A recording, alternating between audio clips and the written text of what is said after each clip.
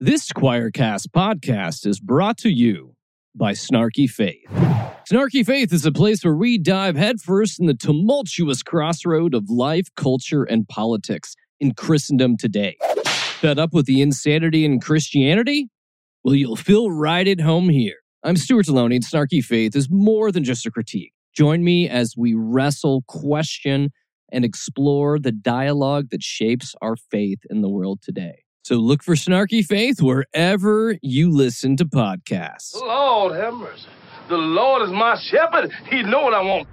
Hey, heathens, you're listening to the Deadly Faith Podcast, where religion and crime collide. I'm Lacey. And I'm Lola. And this shit is hateful. The mind that was in Jesus, that mind is in me. Without me, life has no meaning. Why would God tell you what I'm thinking and tell you what I've said to my wife or my husband when you're not around? It's because I'm the pastor of the church and I need to know. This is the only place where you can see truth. Hey, yeah, we're getting. You're gonna probably get angry with this one because these people are just a big bunch of fuckwads. And I can say this because these people are awful. Okay, great. Real quick, let me unfocus my eyes so I can disassociate the whole time. Oh. So, as you know, you've clicked on the episode title. We're talking about the Westboro Baptist cult. Yes, they call themselves a church. They're not a church. They're a cult. And you will, if you do not have that opinion, you will have that opinion by the end of this episode because Jesus Christ, they take every box on the cult checklist. Yeah, like they check every box. I would agree that they are a cult. Mm-hmm. It's absolutely awful. So before we get into the episode, let me give you guys some trigger warnings because holy shit. Wow. So there's physical abuse, homophobia, racism, anti-Semitism, hate speech, religious abuse, spiritual abuse. There is the mention of one animal murder. It's not graphic. And then there's mentions of abortion and dementia comes into play at the end of the episode. So if any of those are too much for you guys, like just step right on out. Love you. We'll see you in the next episode. We love you. But download the episode to your phone so we get credit for the listen. Thanks. Hell yeah. Hell yeah. Okay. So, you know what? Let's just jump right into this because this is a lot. So before we get into it, though, let me tell you where I got all this information. I dug through.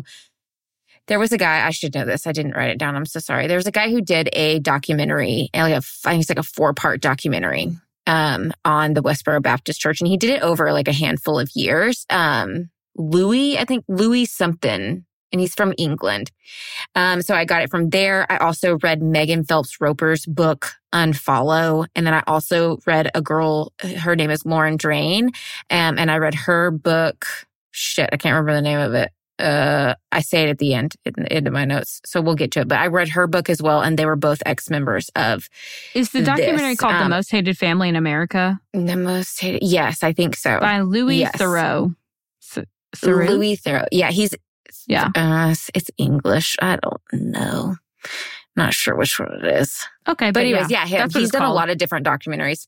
And there's like 4 or 5 different parts. I have links to all of them, so I will put them in the show notes for you guys because they can kind of be a little difficult to find. But if my links are still working, because this was a while back when I found all those. So if they're still working, they'll be in the show notes. But heard that. Let's just get into this. I decided to cover this case. I had it for a couple weeks out, but since Lola mentioned it last week, because they did Picket the funeral of Matthew Shepard. So I thought, let's just go on this ride, you know? Yeah, if that wasn't enough to make me feel gross feelings towards them, I think after you talk about everything, I'm going to feel even worse. It gets worse. Thanks. It really does get worse. Yeah, you're welcome. That's why we're here.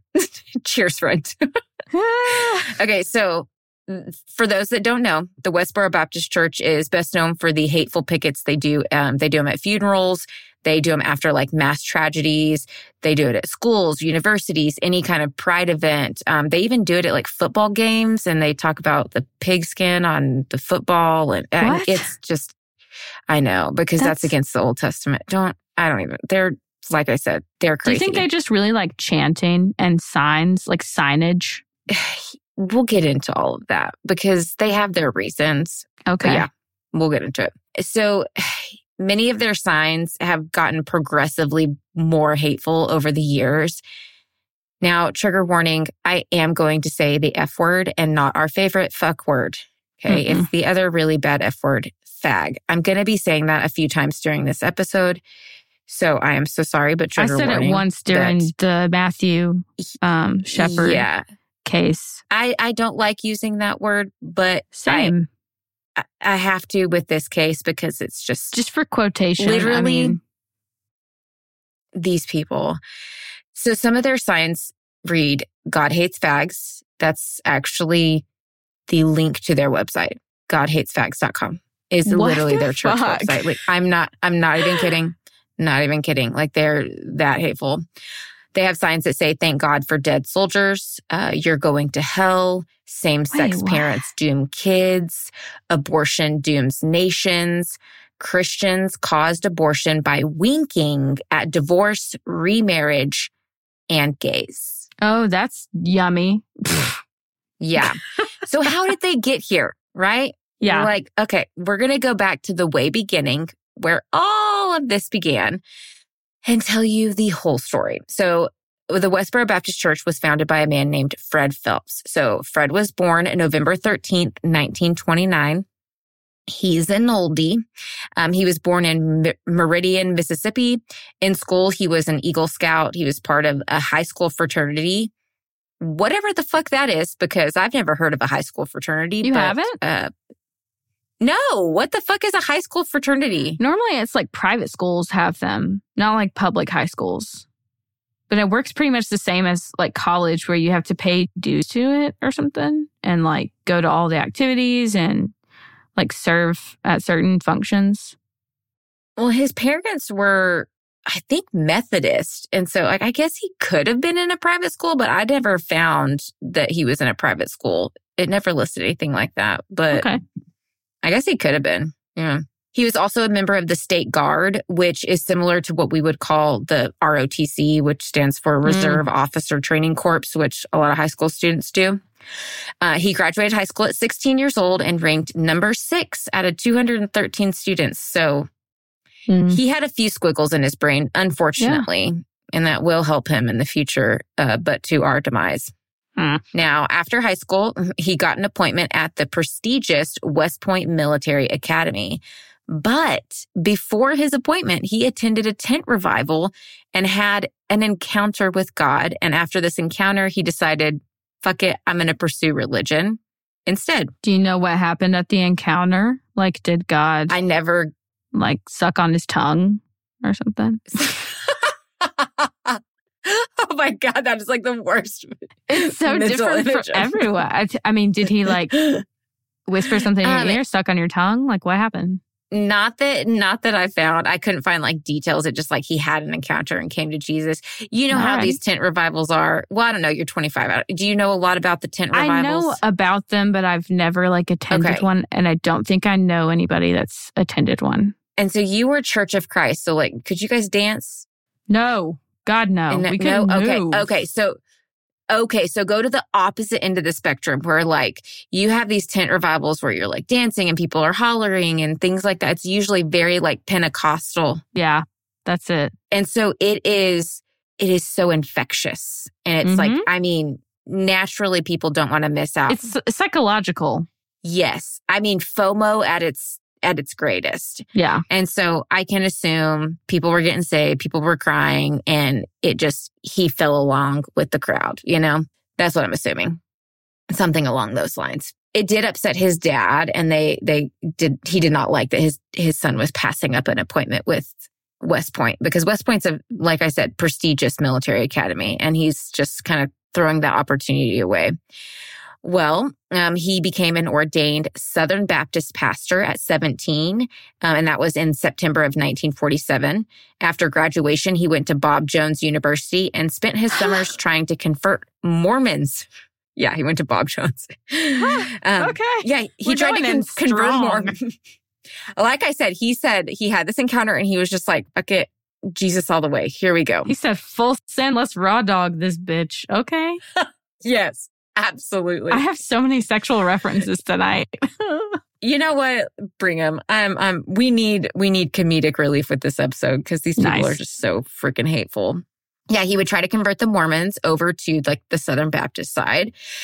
He eventually dropped out of Bob Jones University. Not sure why, but he moved to California and attended John Mayer College in Pasadena, where he also did a lot of street preaching. God. Fred began speaking out and lecturing fellow students about, quote, the sins committed on campus by students and teachers, promiscuous petting, evil language, profanity, cheating, teachers' filthy jokes in classrooms, and pandering to the lusts of the flesh, end quote. Wow. Okay. Yeah. He really likes to watch. This young man is literally street preaching at his university. He's like the young version of Sister Susie. Do you know who Sister Susie is? No. One margarita and I'll open my legs. Oh, yeah, that's Sister Susie's the one who gave that one. Yep. She's a handful. Now, the college stepped in and they ordered him to stop because in California, there's a law forbidding any kind of teaching of religion on any public school campus, and universities are public schools. So Fred decided to just move his preaching across the street. He literally just went across the street to where he was on public property. Bold move. He said, checkmate, atheist. Okay. Yeah. He was very proud of this too. Like when he gets like founds Westboro Baptist Church and stuff, like he talks about this and there was like an article written about it and he framed it and put it up in his office in the church and had it there his entire time. Like, yeah, he's a little conceited. It's giving small dick energy. Okay. Oh, a lot more gives small dick energy. Nice. Okay, so he just went across the street. Well, in October of 1951, Fred met Margie Marie Sims, and they married in May of 1952. So they weren't wasting no time. They were just a perfect little Christian couple and met in October and married in May. He wanted to fuck and he couldn't do it without being married. I know, and I'm surprised they waited that long. Like, that's a long time in a Christian marriage or Christian dating scene, especially back in the 50s, you know? Wait, how long was it? October to May. So October, May. Yeah, longer than when my mother decided to date again. It was longer than my relationship with Tyler before I got married. Ours was 4.5 months. So dang. We beat Fred Phelps. Whoop, whoop. Just kidding. That's not something to brag about. Now, quickly after they got married, they started having kids. They started popping them out. Now, over the years, they had, over the years, 16 years specifically, they had 13 children. Oh my God. 13. They had 16 pregnancies in 16 years, but 3 of them were stillborns. This poor woman's body. Jeez. Yeah. Fred Phelps Jr. I'm just going to name all the kids. So you've got Fred Phelps Jr., Mark Phelps, Catherine Phelps, Margie Phelps, Shirley Phelps Roper, Nate Phelps, Jonathan Phelps, Rebecca Phelps, Elizabeth Phelps, Timothy Phelps, Dorothy Bird Phelps, Rachel Phelps, Abigail Phelps. I don't know why I had to say their last name for all of them. But no Michael Phelps? No Michael Phelps. That's all I could think of the entire time. I'm sorry. That's funny. I was like 3/4 way through it. And I was like, why do you keep saying the last name? That's kind of annoying. It's fine. You know? They are the Phelps family, if you didn't catch on. Heard that. Now, they moved to Topeka, Kansas in 1954. Now, they attended a local Baptist church called East Side Baptist. Everyone there loved Fred hardcore. And he was very passionate with his preaching, and the woman loved Margie, his wife. The church wanted to open up another church branch across town, and so they just asked Fred to be the pastor of that branch, and he was like, heck yeah. So they bought the building, they re-roofed it, painted it, and bought the songbooks for the church. They got the entire church building ready. And literally 50 former members of Eastside Baptist followed Fred over to Westboro, and he had a church from there. It was his.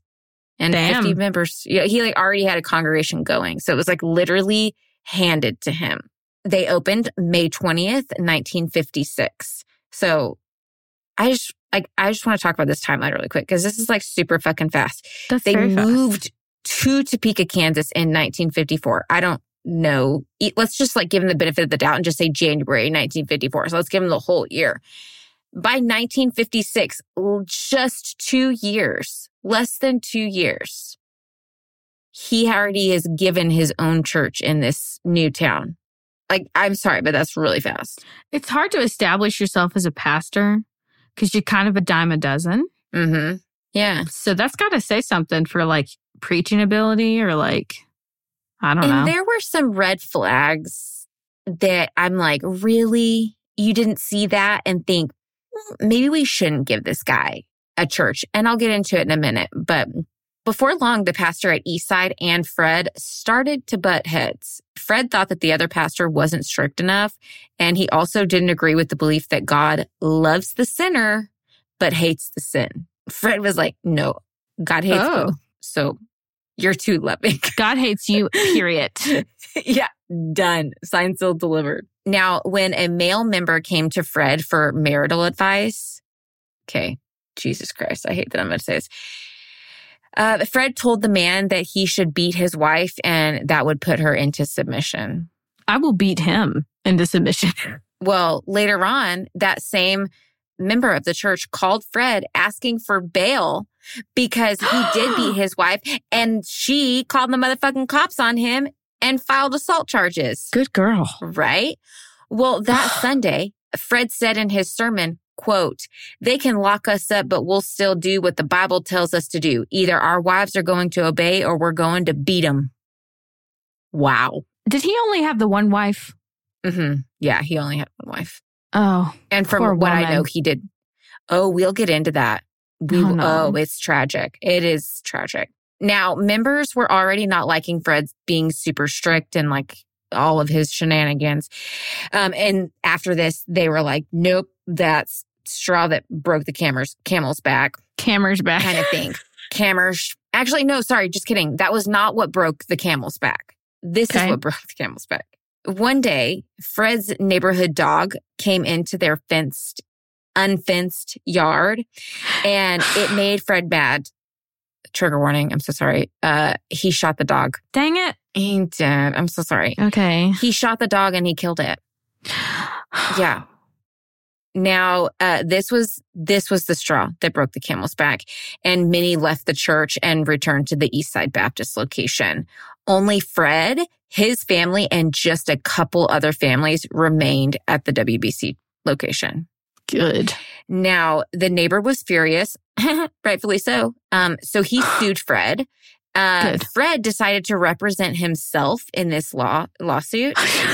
And I don't know how the fuck this happened. He actually won. What? He represented himself and he actually won. It's absolutely wild. And many believe that this was the situation that made Fred decide to get his law degree. He was like, oh, I'm good at this. God. I can do this.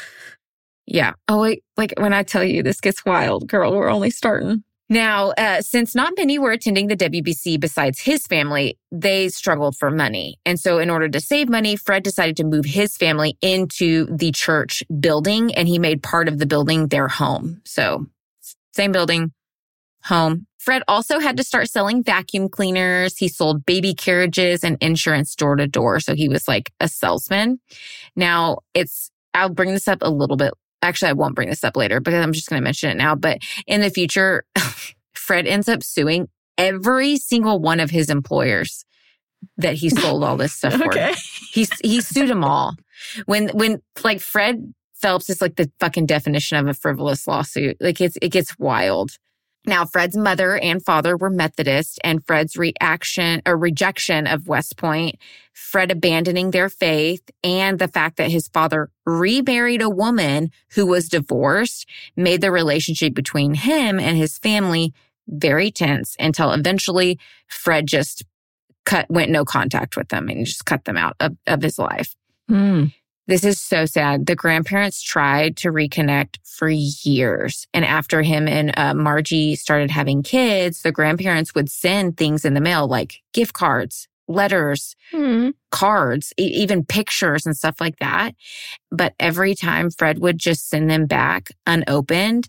But to be extra malicious, he would take the pictures of his parents and cut them up into little pieces, put them into an envelope and send them back.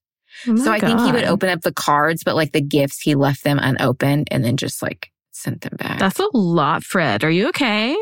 You're a fucking asshole. Like these poor people. I can't imagine. Now, Fred's home life with his wife and kids, it was a hot mess. He ran his home with an iron fist, and it was very much like what he says goes. I'm pretty sure that doesn't shock anybody. He didn't shy from corporal punishment. Not only did he not shy away from corporal punishment, he took it like 13,000 steps farther. And this is the red flag I was talking about earlier. When he first moved to Topeka and went to the Eastside Baptist Church location, he was seen in the pews slapping his 5-month-old child because he was squirming during the sermon. Excuse me? I've become enraged, like that silent type of enraged. 5 months old. So church leaders saw him do this, and instead of like taking it, noting it, like making sure that he doesn't get put in a position of power, they just told him never to do it again. And so Margie, his wife, talked to him also, and he agreed to not, quote, punish the children until they were 1 year old. And he didn't do it in the sermon, like during church hours. Oh my God. So they fucking saw him do this, slap his 5-month-old baby, and then thought, let's give you your whole ass church. What the fuck could go wrong? I need to hear this man speak. I need to know like what... There's something about cult leaders. They have this charm that will let anything... This charismatic... Yeah.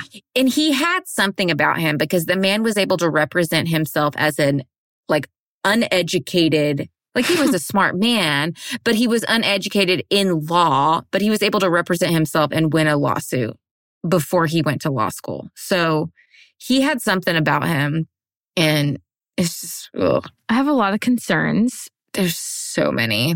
He needs to be lobotomized at a Toyota-thon. Like... Trigger warning. We are going to get into some pretty awful physical abuse. So just gonna put that out there. Okay. I'm bracing myself. Yeah. He beat his kids with a barber strap. It's like a leather strap. And he used it so much that the ends frayed. Then one day he gathered his kids and just to tell them that he wasn't going to use the strap anymore. He made this a fucking announcement, like, family meeting, I'm not going to use the leather strap anymore, but instead I'm going to use this Maddock handle, which is like literally a wooden handle, like thick ass wooden handle. Ugh. Yeah. Nate and Mark, which are two of Fred's sons, they eventually end up leaving the WBC later in life. And they came out and told a lot about their childhood, and they revealed just how horrible it was. They said that the handle that he used was about 3 feet long. And when they were beaten with it, it felt like being beaten with a baseball bat. Oh my God. Like, I'm against all types of corporal punishment, even spanking with your hand on somebody, on your child. But I'm against that. Not going to have a discussion about that. I literally just gagged. But yeah, this is like so beyond corporal punishment. Like, this is not punishment. This is abuse. This is torture. This is no words. No fucking words. No, I have a lot of words. This man's probably dead now, though, so I can't have those words with him. He is very much dead now. Yes. His death is interesting, though, which we will talk about. I can't wait to hear about it. That will be my favorite part, I think. Now, Mark recounted a time when his father severely beat Nate and himself. He hit Mark 60 times and Nate over 200 with the Maddock handle. Nate was beat so bad that when he actually went into shock and passed out. This beating happened on fucking Christmas Day. Christmas Day. And this Christmas, I will just think about him. Right? Now, all of Fred's children that have stayed at the WBC deny this, and even to this day continue to deny it. But there are court records and eyewitnesses that say differently. And here is where I'm going to get into, like, we actually have court records that prove abuse. And Fred did this to himself, which is actually kind of funny. So not the abuse, but like how we know about this is Fred's fault. Now, one year when the kids were in school, they got their report cards and Nate and Jonathan didn't do so well. Fred severely beat them for it, and he beat them so bad that the boys had multiple bruises. Their legs were swollen so bad that they couldn't bend them, and they couldn't even sit down. Not only did he beat them, but he shaved their heads to embarrass them at school. This was like back in the 70s. Shoulder length hair was very much like in. Yeah. So having their heads head shaved, it was pretty embarrassing. Like, I can't imagine what that would be like. At school that week, the teachers obviously noticed all the bruises on the boys, and they notified the authorities. A case of child abuse was filed against Fred, but was later dropped because principals and other superiors questioned the boys' statements because they didn't want to get involved with anything against Fred Phelps. Is it because of his position of power? He didn't even have a position of like power at this time. He was just incessantly obnoxious and berating, and he would sue everybody. He was constantly filing frivolous lawsuits, which we will get into more in a little bit. And so he just became too much to handle. And so they were just like, oh, let's just not deal with this. My God. Absolutely frustrating. So they dropped it. He was, like I said, he was known to sue and be aggressively demeaning, so people just avoided him. He was too much to be around. Not only people, but this even was the opinion of police. Many police officers within the department. He was just too much to deal with, so like just let him be, ignore him, move on kind of thing. Now, the boys' files were sealed because they were minors, and they would have been cleared when they turned 18. Like, nobody would have known anything about this abuse. But because of the child abuse case, Fred decided to sue the school. He was pissed off. So he files a lawsuit against the school, and the school's insurance asked for the details of the case, and the principal outlined the events and why they suspected the children were being abused. The case was later dropped, but because of it, we now have public records. Since the insurance asked for this, the school outlined it. It was part of public records. And it was part of, it goes along with Nate's testimony of the abuse he endured as a child. So he has corroborating evidence, even though all the other siblings are like, that didn't happen. It was sunshine and fucking rainbows over here. Ain't that just the way?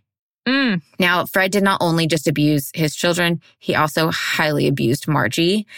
This is all coming from Nate, mostly Nate, and who was the other one? Fred. No, Mark. Nate and Mark. They're the ones that mostly told a lot about this. Now, I think this is from Nate. I'm just going to read you this quote. It's kind of long, but it's in their words. Okay. And so I feel like it's more powerful when it's coming from their words themselves. So he said, quote, "My father was very effective at jamming Bible verses down her throat," in reference to Margie, the mom. About wives being in subjection to their husbands. She was a small woman and very gentle. She felt God had put her with Fred and she had to endure. Oh, mom would try to interfere. And Mark said that. She'd come running out finally into the church auditorium as the beatings would escalate and yell wildly, "Fred, stop it. You're going to kill him." And then my father would turn on her. I remember him screaming, "Oh, so you want me to just let them go, huh? You don't believe in discipline, huh? Why don't you just shut your goddamn mouth before I slap you? Get your fat hussy ass out here. I'm warning you, goddammit. You either shut up or I'm going to beat you." And then Mark continued, she'd shut up till she couldn't take it anymore. Then she'd start again. When she did, he'd start beating her and hitting her with his fist. And sometimes she'd just come up and grab him. Sometimes she'd run out the front door, and sometimes he'd just slap her and beat her until she'd shut up. I can remember times when she'd get hit so hard, it looked like she'd be knocked out, and she'd stagger and almost fall. She would give out this desperate scream right at the moment when he would hit her. If this man got possessed by a demon, he wouldn't even notice it. No. Like, who in the fuck authorized this? And see what I mean by like, I could summarize that, but it wouldn't do it justice. Like hearing their words, like shows the depth of like how bad not only the physical abuse was, but also the emotional abuse. Like he was berating her. He called her a fat hussy and oh God, it's just, I can't. Now that was from, I think it was an article. I have it linked. I'll have it linked, but it's Addicted to Hate by John Michael Bell. Now, he also threw Marjorie down the stairs and it tore one of her ligaments in her shoulder. And the doctor said that she needed surgery, but Fred wouldn't allow it. And they didn't have health insurance, so it was going to cost a lot of money. So he just made her deal with the torn ligament and let it, quote, heal on its own. Now, she always had problems with that shoulder. And when he would get mad, he would get very malicious when he would beat her. And he would re-injure that exact same shoulder in future beatings. Yeah. Just to be a dick. Karma's not working fast enough here. No. No. Somebody do something. One time he cut Marjorie's hair because she wasn't being submissive to him. He cut it. Not only did he cut it so short that it was about 2 inches of her hair was left. That was it. And then in some spots, it was actually cut down to the scalp in some areas. Okay. Yeah. So this is hurtful on several levels. Spiritually, physically, emotionally. Like, hair means a lot. There is something about our hair, man or woman, like non-binary, whatever. Like there is something about hair for the majority of people that it is our identity. It plays a very big role in our identity. Like I remember when I had my purple hair for a really long time and then I had to go brown for the summer, I literally cried.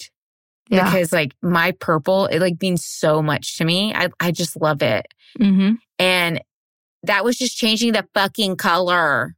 Like if somebody shaved my head or cut my hair to where it was like, I don't even want to know what this fucking looked like on her head. Like I cannot imagine the depth of pain, emotional pain that she felt. And physical. I can't imagine that he was kind the way that he cut it. Oh, If some parts were down to scalp, I mean, he might have cut her, like. Yeah. And to cut her hair, I mean, so my great-grandmother, she will not allow us to cut her hair. She has never allowed anyone to cut her hair since like the 1950s when she got saved. Jeez. Because she... there's that verse in the Bible, like, you cut your hair, you cut your glory, pretty much. And, like, women should cover their heads and who's you, what's it. So, like, you lose your glory, that means that you lose favor in God's eyes. So that's what he was doing to her. He was condemning her in a lot of ways. Yeah. Pretending that he was God, It's disgusting. And hair is very important. To everyone, even if you don't care, like if your hair is shaved or long, like your hair is still important to you in a lot of ways. Yeah. And I know that we'll talk about more of their beliefs and stuff in a little while, but I do know that one of their beliefs over time was that like women couldn't cut their hair or dye it or anything. And so I'm not sure the timeline if like this happened around the same time or whatever, but like if that was if that was already like a pretty hardcore belief they had, then there was like a spiritual aspect of the abuse as well, taking that from her. Either way, he's got a thing with hair if he did that to his kids and then he did it to his wife. Oh, yeah. Like he's got something happening there. I'd love for someone in the psychiatric field to dive into that. But he is a whole trash can toilet brush of a human. I'm still a piece of garbage. Yeah. And that trash can toilet brush, if you don't know, that's education and crime on TikTok. That's what she says. And I absolutely love it.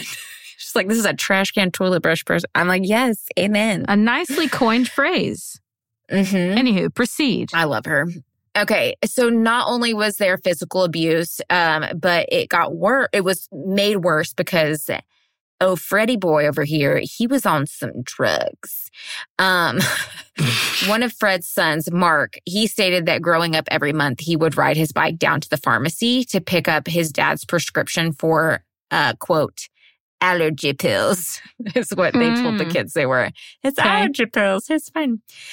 Later, his mom said that the red pills were to help Fred go to sleep. So they were, what we find out later, it was barbiturates. And then when he would pick up the little yellow pills, he was told that it was to help Fred wake up. So it was like some kind of speed amphetamine type, probably like ADHD medication and stuff. Now, Mark said when his dad would take these pills, he was out of his fucking mind. He couldn't focus his eyes. He had little to no body control. He was just he was all over the place. When later on, when they questioned the pharmacist Mark named about this, he immediately denied he had ever filled a prescription of any kind for Fred Phelps, except one, which was some kind of like face cream. But he knew all of this off the top of his head without looking at any records. Excuse me. Shit. Bitch, I can't tell you what I ate for lunch yesterday. There's no way you know your records for medicines that you filled for a family 10 years ago. Like, then the pharmacist was questioned again later and admitted that he had been filling prescriptions for Mrs. Phelps. But these were for decades. He had filled these for decades. Sorry, I can't talk.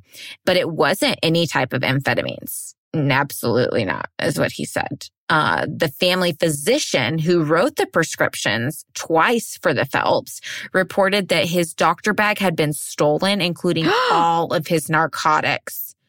Oh my gosh, somebody's got little sticky fingers. Unfortunately, the thieves were never caught, and the doctor bag and the narcotics were never found. He's a cult klepto.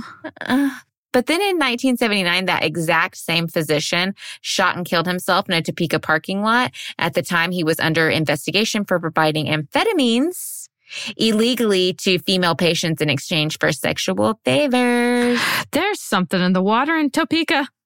So I'm just going to let you decide if he was, illegally prescribing Fred Phelps amphetamines or not. I will let you come to your own conclusions, but... Thank you. Love the creative freedom here. Thank you. Yeah, of course. Now, Fred was on drugs. He did drugs from 1962 to about 1968 until one day Fred's body couldn't handle like the drastic ups and downs of taking the uppers and then taking the downers. Until one day he just didn't wake up and he was rushed to the hospital where he stayed for about a week. And the kids were told that he had suffered an adverse reaction to his allergy medicine. Zyrtec don't do that shit. When I tell you there is like little to no adverse reactions to allergy medication, it is one of the safest medications that we have in America. I talked to my doctor because they wanted me to start taking an allergy pill, and I'm still kind of like overcoming a lot of the like natural health and wellness crunchy, the brainwashing that I endured and like trying to find a healthy balance, right? Well, I don't like to take a whole bunch of medication, but I'm already on 2 prescriptions for 2 different things. So I was like, adding in another pill. And I was like, are there any like side effects for like long-term taking allergy pills? He's like, no. They're like the safest medication. I was like, okay, cool. Great. I've been on allergy medication. I'm 25 and I've been on it since I was 2 years old. There you go. I can't function without it. I can't be a good person without it. No, I can't. I get the sniffles every single day unless I take it. And it would drive you crazy. So how can you function through that? Yeah. But no, they're really safe. But so I'm fine. Sorry. Everything's fine. I'm going to call bullshit. He did not have an allergic reaction. I'll allow to it. his allergy. That's so funny. Well, while he was in the hospital, he kind of had this epiphany of like, oh shit, my body can't handle this anymore. So Fred decided that he was going to be, drug-free from now on. If you hear barking, Luna, my dog, is dreaming. She's dreaming. I don't know if you guys can hear it in the background. She's doing that whole like... She's dreaming. I'm just going to let her be. But he was like, okay, I'm going to go drug-free and I'm going to get really healthy. Now, in order to start off this little healthy kick, Fred decided the best way to do this was to go on a 47-day water-only fast. Okay, Jesus. Right. He went from 265 pounds down to 135. I mean, he lost a whole human. He literally lost a whole ass fucking human in 47 days. That's not healthy. No one should do this. No one here is advocating for that. Good Lord. Yeah, he also got into, after that 47-day fast, he decided to get into working out. And because it's Fred, he decided to make it a family affair. And like everything, he went very fucking extreme with this. Now, he started out making all of the kids run 5 miles a day with him. And then he upped it to 10 miles a day. And I'd like to note that these kids were 6 years old to 16 years old. This is not normal.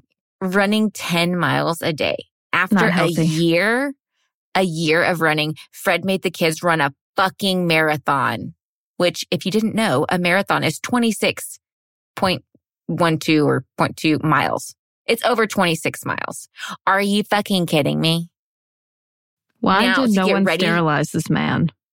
So to get ready for this, like, he continued to make them run the 10 miles a day. And then they ran 26 miles, a marathon, 26 miles every Saturday. And that was just the workup to running the actual marathon. So 10 miles Monday, 10 miles Tuesday, 10 miles, until Saturday they'd run 26 miles. Horrible. What the fuck? Now, he would allow them Sundays to rest. Thanks, Fred. So fucking sweet. Super godlike. Now, this kind of running can be absolutely detrimental to a child's health because their body's not made to run this much, especially for 6-year-olds. And it's recommended that only people over the age of 16 run marathons. And he's out here with his goddamn 6-year-old running 26 miles on a Saturday. Their little tendons and ligaments and joints are still forming. It's a big deal. Absolutely. Just, in my opinion, barbaric to make your kids do this. They weren't even being punished. This wasn't even a punishment. This was just like, this is our way of life. I'm going to make you do it. Yeah, absolutely. Now, I wasn't sure where to fit this into the story, but it really helps show Fred's character. So we're going to talk about this. So Fred decided he would go to the YMCA and he would run the track at the YMCA. If you have never seen one of these tracks, it's like indoor tracks. And so the inside lane has like a little wall, right? Well, when he went to run it one day with one of his sons, there was a man there that was running as well on the inside track. Now, this poor man was blind and he was running on the inside lane because he could use his little like cane thing to touch the inside wall so he could stay within his lane and, Yeah. Well, this pissed Fred off because he was getting in his way. Oh my God. So it made Fred so mad that every time he would run around, he would berate the blind man. And oh my God. He would say, stay out of my way. If you don't stay out of my way, I'm going to beat your ass. He berated this poor man so much until the poor man was standing in the middle of the track bawling. No. Yeah, his son said the man left and he never saw that man ever at the gym again. Oh, poor guy. That's not right. Now, in the middle of his drug addiction, so I'm going to back up a little bit. It's kind of hard to like really go through timelines with all of this, because I'd be jumping back and forth with certain things. You're good. So yeah. I'm going to jump back. During his drug addiction was when he decided to get his law degree from Washburn University in 1964. Now, he did have... drugged-up lawyer. I love it. Right. That's Wonderful. very 60s. It's very 60s. He had trouble joining the state bar due to the fact that no judges would vouch for his good character. That's that good shit. Okay. Mm-hmm. By this point, Fred had filed numerous frivolous lawsuits over the years, and many of the judges had just thrown many of these cases out. This with his reputation outside of the courtroom, made judges not want to sign off and let him take the bar. Now, he did end up getting character references from other witnesses. I don't fucking know who these people are. Probably some pastor who also beats his wife. 5 people that followed him from the one church to the other. And stayed after he murdered the dog. It's those people. Eventually, he was allowed to take the bar, and he did pass. After he passed, he founded the Phelps Charter Law Firm.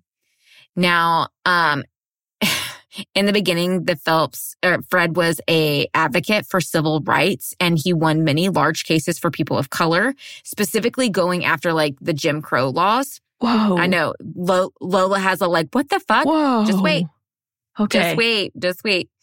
Now, Shirley Phelps Roper, one of his kids, said that at one time, their law firm made up 1/3 of the entire state's federal docket of civil rights cases. Shit. Now, I know that sounds wonderful, and you want to be like, okay, well, like, at least you got that right. Just wait. Okay. Now, on the surface, like I said, this looks great. And that, like, oh my gosh, he cares for the Black population. But his son said, no, he was actually like, his father was a fucking full-blown racist.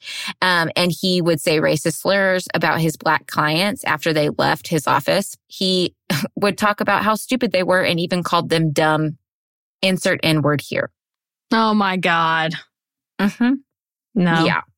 No. Now, this claim is denied by Shirley and other of the kids, but Nate even states that his father took civil rights cases for money instead of his passion to fight for civil rights. Now, there is a case that gives Nate's claims some credit. So one of Fred's more well-known civil rights cases was when he sued Topeka's school board on the basis of discrimination because they hadn't properly integrated their schools, which made his client have an inferior education. I think this was probably in the like late 60s. So desegregation, like I said, like Brown versus Board of Education, I think was like 1954. It still took a long time to like properly integrate schools. And so he filed this lawsuit. Now, the school board settled the case without admitting any wrongdoing, and they won $19,500, which Fred Phelps took $12,400 of that. Whoa. Only leaving, okay, like, what was that? 5,000, 6,000, a little over $6,000 or so dollars to the person he was filing the lawsuit for. Oh my God. And now this was sealed, like the settlement was sealed, but it ended up leaking out. And most experienced civil rights attorneys will charge around 40%. And so you don't pay anything. They just get 40% of like the settlement. And Fred taking $12,400 of a $19,500 settlement meant he was charging about 64%.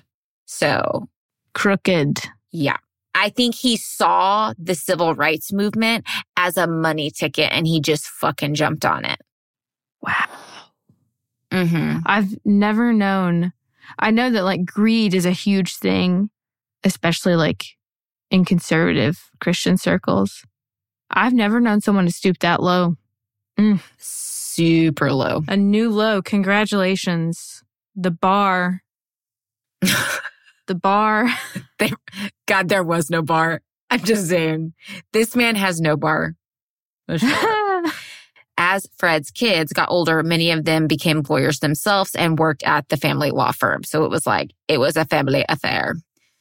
Now, allegedly, Fred would file, again, tons of these frivolous lawsuits in hopes that the other party would just settle out of court to avoid the cost of, hiring a defense attorney, and like your defense costs are astronomical. So he would file these in hopes to just like get the other party to settle, make some quick money.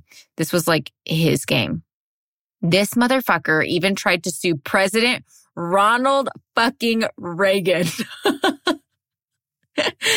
He was shoot high, man. I know, right? Like, I'm not a fan of him, but like, okay, go for it. He was trying to sue him for appointing a U.S. ambassador to the Vatican, saying it violated the separation of church and state. The U.S. District Court dismissed the case. They were like, oh, really? Yeah. You can just fuck all the way off. In 1969, Fred was suspended from practicing as a lawyer for 2 years because of professional misconduct. Fred was found to cheat and take advantage of his clients. This was when Fred got more aggressive in church as well, claiming that they were being attacked and persecuted. Where have we heard that one before, kids?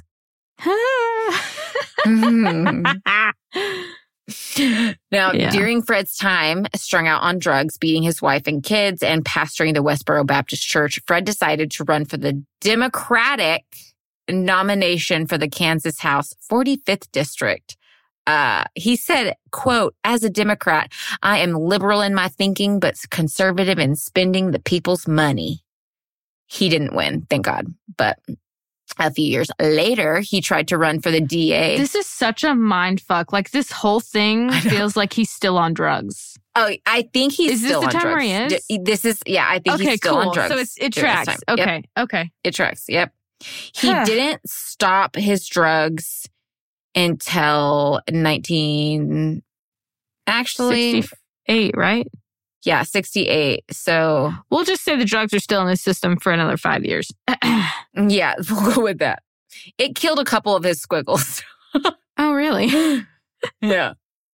So he did not win, right? But then a few years later, he decided to run for the DA of his county, but was unqualified because he didn't have enough years of experience since he had been suspended for 2 years. Now, thank the heavens, because can you imagine Fred Phelps being your defense attorney? I'm okay. No, thank you. I'm okay. I'm going to pass. I would rather slide down a slide full of razor blades and land in a pool of alcohol. Just saying. A lovely depiction. I know. It's accurate, though. Like, for me, it's accurate. I don't know where I heard that, but I thought it was very, just very poignant. Mm-hmm. Gets your point across. Now, when Fred was suspended from practicing law for those 2 years, money became very problematic for the Phelps family. And so Fred had the great idea, since he had been a salesman back in the day, he decided that he was going to sell candy door to door. In the beginning, the kids joined in and they actually enjoyed and were able to work on commission. But then soon, Fred made the kids hand over all the money, just all of it. Now the kids were afraid of being beaten. It's a toxic household, so of course they're just going to hand over the money to Fred. And then it didn't take long before Fred was implementing quotas that the children had to meet. And so while the kids are out here selling fucking candy after school and having these quotas to meet, they're terrified if they're not going to meet their quotas because they don't want to get beaten. And so they would literally steal money out of like old people's purses. Did he create corporate America? Because that's kind of what this sounds like. Right. One of the kids was like, sticky fingers. Like, he was really good at stealing the money. And he even stole money from like a local store's cash register. And they caught them, but the law enforcement and the shop owners kind of knew about what was going on. And so they didn't press charges because they didn't want the kids to get in trouble and get beaten at home. Which, damn. Like, thank you. Yeah. Like, some grace. Such a telling thing, though, that this family is so popular for all the wrong reasons. All the wrong reasons. And it just gets worse as time goes on. Like, we aren't even to the protests yet. Like, we have not even gotten going. There. Yeah, I need to know. They're awful. So during this time of them selling candy and running marathons and shit, this is what their schedule was like. The kids would wake up, go to school, get picked up from school at about 3 p.m. They'd be forced to sell candy until 8 p.m. at night. Then they would go home only to be taken to the track by their dad and forced to run 10 miles. Then they would come home and be home around 10 p.m. And then they'd have to do homework or chores till about 1 a.m. And then repeat the cycle. They're probably waking up 6. This is more than a full-time job. Also, children need like 10 hours of sleep. I don't even think the military has such a strict schedule. No. That would be correct. This is awful. Yeah. I think even in that time, they didn't have something that strict. Wow. Well, the lawsuits came back to bite Fred in the ass because in 1972, Fred and the WBC were sued by 2 candy companies because Fred failed to pay for the candy the Phelps kids resold. That's rock and roll. Yeah. Right. The church was ordered to pay a reported $5,760 in one case, and then it settled for $1,650 in the other.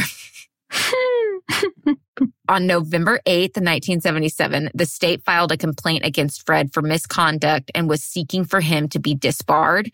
Fred had sued a lady named Caroline Brady because he had asked her for a transcript, and she didn't get it to him until the next day. So he sued her. What? I got nothing. What? Right?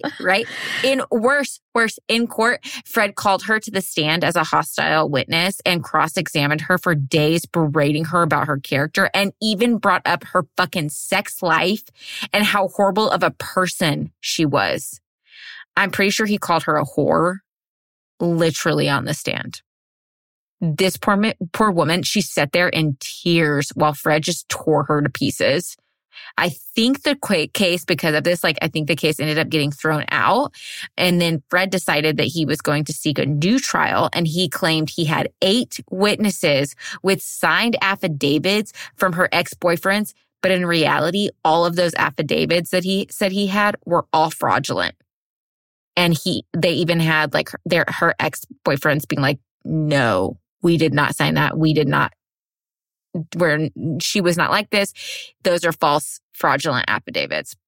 So because of this, Fred was disbarred at the state level and suspended from the federal court till 1983. So now he cannot practice law in the state of Kansas, but he can still practice federal court after 1983. It was almost sweet victory. Oh, wait. We do get a little bit of sweet victory. Just wait. Oh, okay. Now, in when 1985. Okay. 2014. So there's a lot that happens between. I know, he had a long life and he caused a lot of shit. It's bad. Okay. Yeah. In 1985, 9 federal judges signed a disciplinary complaint against the Phelps and 5 of his Fred Phelps and 5 of his children, and a daughter-in-law, saying that they had made false accusations against the judges.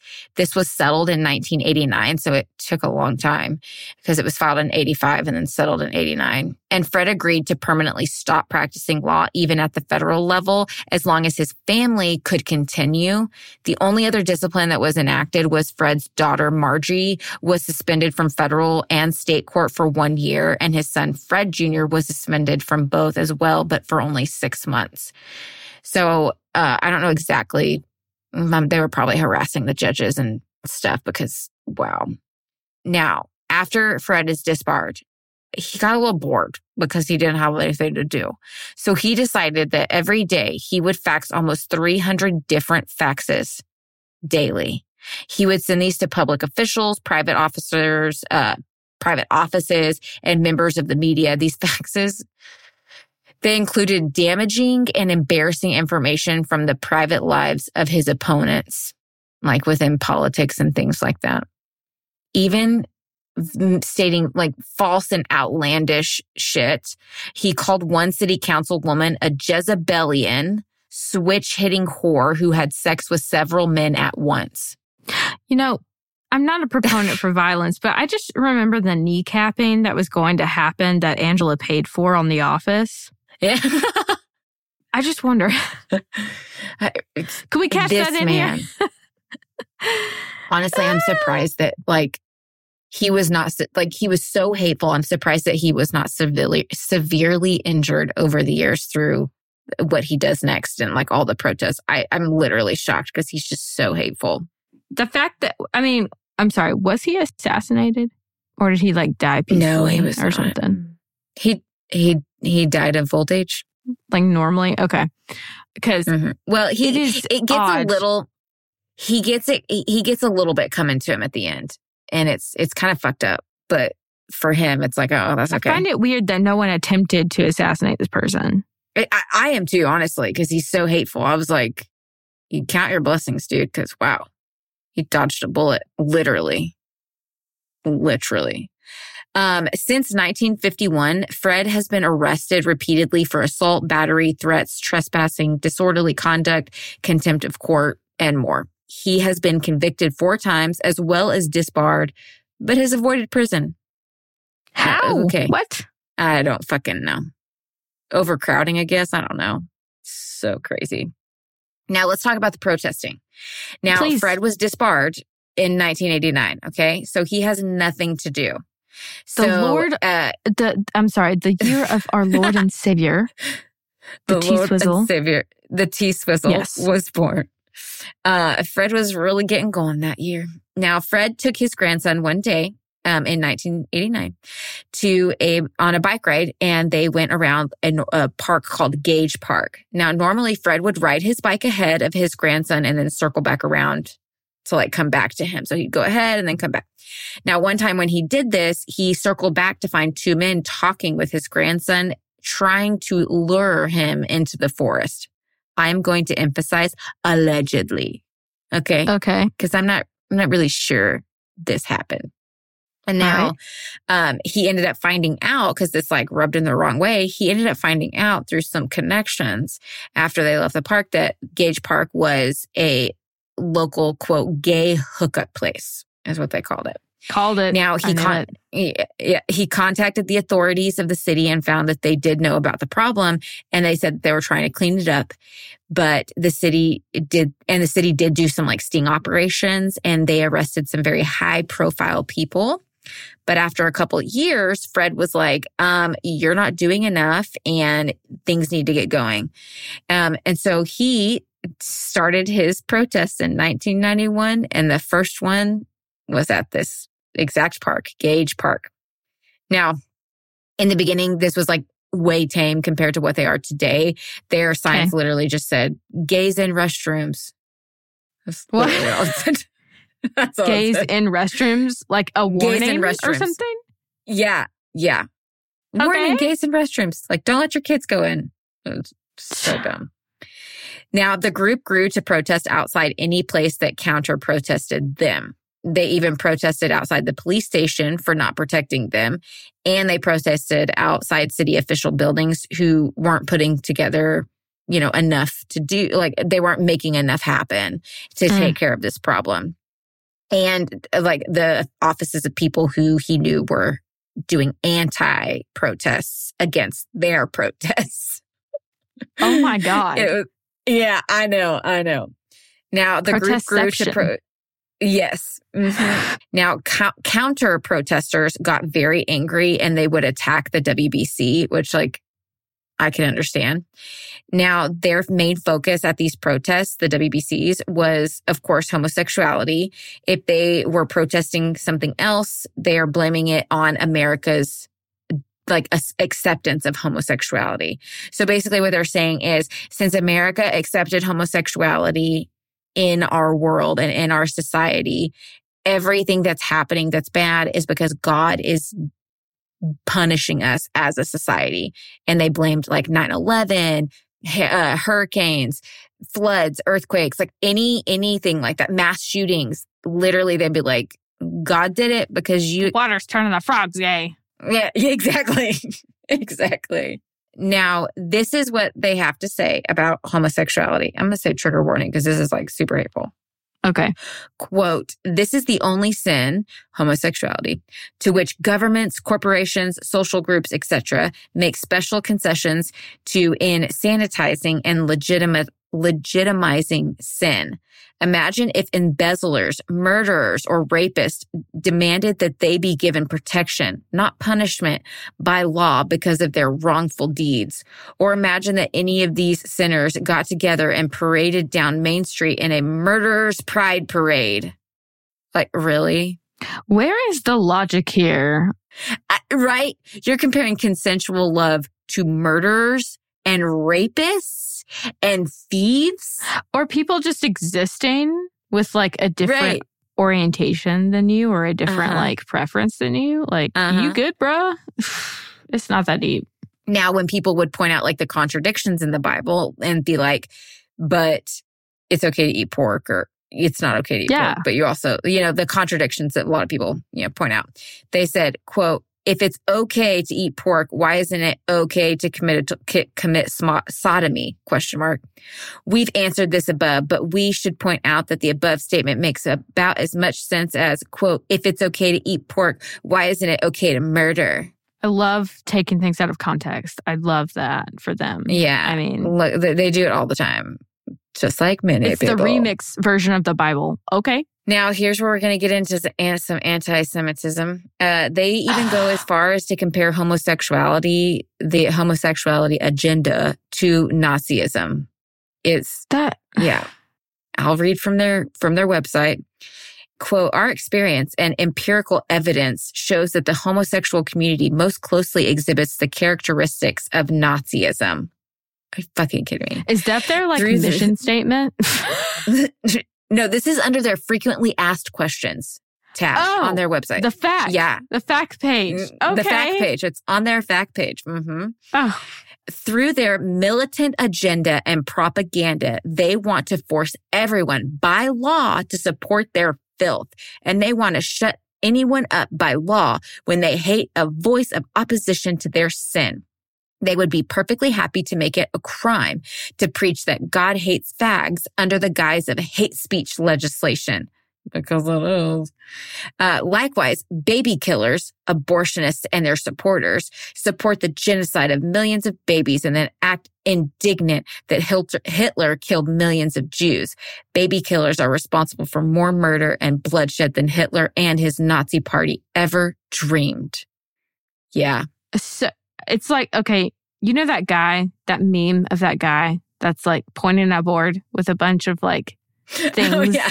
Yeah. Like a map and there's like yarn all around it with like different tacks trying to like make sense of something. This is what that sounds like. Like them trying to connect these dots that do not connect, you know? It's like that and a crazed look on their face. Oh, but it's clear. It's clear. Okay. Now, let's get into the WBC's like theological beliefs and stuff. So they call themselves primitive Baptists. Now, from what I could gather, they are Calvinist within their belief system. If you don't know what Calvinists are, they have 5 points of beliefs. Now, the first one is total depravity, which is original sin. We are all enslaved to our sin. You're a bad person. Election. Yeah, exactly. Election. Only the predestined elect group will receive salvation and mercy from God, while he withholds that same mercy for everyone else. So they're like, God has pre-elected his Some of you go to hell, some go to heaven. You don't know who, but he does. That's it. Exactly. Limited atonement, meaning only the elect receive atonement from their sins, not everybody. Jesus only died for the elect. You had to have that VIP card, baby. Now, that's right. I lost irresistible. I did too. I think mine got burnt. Irresistible grace. The elect can't escape God's grace and calling in their life. So they're basically saying, you have no choice elect, but to be selected. If you are one of the elect, there is no way that you wouldn't be saved. Like something would happen in your life, you would be saved and you would come to Christ. Like it would happen. Perseverance of the saints. This is that you won't lose your salvation because you were one of the elect. And so they kind of get around some of these beliefs because they'd be like, if you sinned, then you weren't really ever one of the elect. And so, sorry, not sorry. Like we thought you were, but you're not because you sinned. Now, they also believe... It's rooted in a lot of really toxic beliefs. That's what Calvinism is. Yeah, there's a lot. Honestly, I don't think any of these are healthy. I'm if sorry, this is primal, I'm worried. Like, yes, yeah. Mm-hmm. They also believe that their church is preaching the one true message of God in the Bible. I roll. Women aren't allowed to preach. Not shocked. Females are required to wear head coverings when they are in church and within prayer. Women are not allowed to argue with their husbands because it hinders prayer. Women aren't allowed to cut or dye their hair. They don't celebrate any holidays at all, not even Christmas. They're all pagan. So like, no, thank you. There's no dating allowed. So like purity culture to the extreme. If you don't want to be within a congregation, they question if you're even saved. Like, wow, okay. You're not allowed to talk to defectors. So talking to someone who has left the church. They say that if you talk to someone who is... exactly. Someone who is... If talking to someone who's evil, it makes you evil. You have to tell on someone if they do something wrong. If you don't, then you're the one that's sinning. If you get baptized but then mess up, then you're no longer part of God's elect. And even worse, your spot in hell is the hottest spot.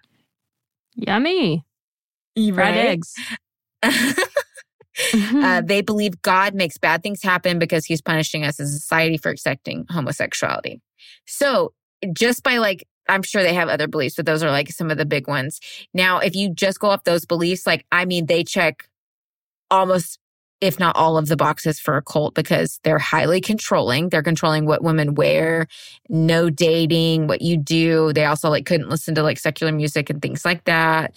No secular movies. There was like high control. When a member would leave the group, they would tell you can't talk to them. So they're controlling who you can and can't talk to. So they're like distancing you from other people. And they're like, we have the one true message. You can't find it anywhere else. So like, I mean, guys, it's checking all the boxes for a cult. Now, they rejoice. I'm going to get into a little bit of like why they protest and like what their meaning is behind some of this stuff. Now, they rejoice over tragedies because the Bible says that we're supposed to be thankful for everything that God does, and that includes tragedy. So like, praise God for 9/11. They would literally say that. Not even kidding. True. Mm-hmm. Yeah. I think they even have signs that say, thank God for 9/11. That they use at protests. Mm-hmm. They quote the scripture that God hates all workers of iniquity. So they say that we will tell all workers of iniquity that God hates them because we're just telling them what the Bible says. So like, oh, okay. They don't see their hateful speech as hate, but as love, because the Bible says it's the most sincere form of love is correction and rebuction. Great. I'd love to see where that is. Whatever. Yeah. Mm-hmm. So it's love. It's not hate. It's love. Truth is love. They picket fallen soldiers' funerals because they say that when a nation rises in pride against God, one of the ways that God punishes that nation is by killing that nation's men of war. Okay. Okay. Now, Fred even goes further and he says, quote, military funerals are pagan orgies of idolatric blasphemy where they pray to the dunghill gods of Sodom and play taps to a fallen fool. End Y'all quote. ain't never been pagan. Don't even. Y'all don't know jack shit. God. Now, they don't consider what they do as judgment, but instead they see it as preaching. You know, like, we're not judging. We're just preaching the true word. It's not hate. It's love. It's not judgment. It's just preaching.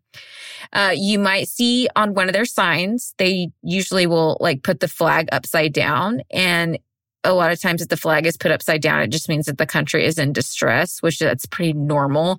And they do it in their protests because they say that because we have accepted homosexuality, our entire country is in distress because our society fucked up in their eyes. They continue to picket funerals, especially fallen soldier funerals, school shootings, mass shootings, natural disasters, acts of terrorism. Like they'll picket and spew their shit all over everywhere. They'll even like picket at like Christian events because remember, theirs is the one true message. So they're going to picket to tell you you're wrong and you don't know how to read your Bible. Now, I cannot tell you the story of the WBC without telling you Lauren's story. Now, Lauren was the daughter of a man named Steve Drain. Steve grew up as an atheist and he hated religion. He regularly made fun of organized religion, and he actually was very combative with people who tried to witness to him. His wife, Lucy, was Catholic, who, despite being married to Steve, she held on to her faith. Unfortunately, Steve wasn't the nicest man to be around. He was very controlling and combative to his wife and his kids. Now, they lived in Tampa, Florida, but ended up moving to Kansas so Steve could go to school to get his master's degree. One day, a man knocked on their door to witness to them. Steve invited him in so that they could, he could argue with them and be a little combative, but eventually the man actually kind of got to him. So Steve invited the guy over multiple times until one day he was actually converted and became a believer and became more and more conservative. Now, oh shit. After a while, this man and him started to kind of have a falling out because they disagreed in theology. And then Steve went the opposite direction. He just threw out religion altogether.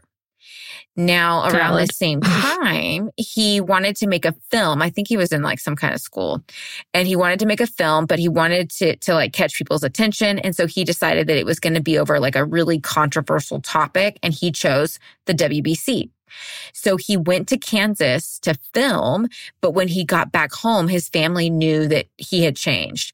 As he was there, he actually started to get sympathy for the church and their members and even their views.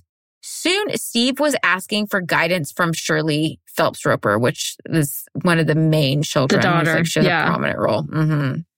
Now, he would ask for advice in raising his daughter, specifically Lauren, the older one. She was a teenager, so she was super interested in boys. And Shirley advised him to rein her in and that it was his job as the head of the household and that it wasn't being mean. It was all to save her soul.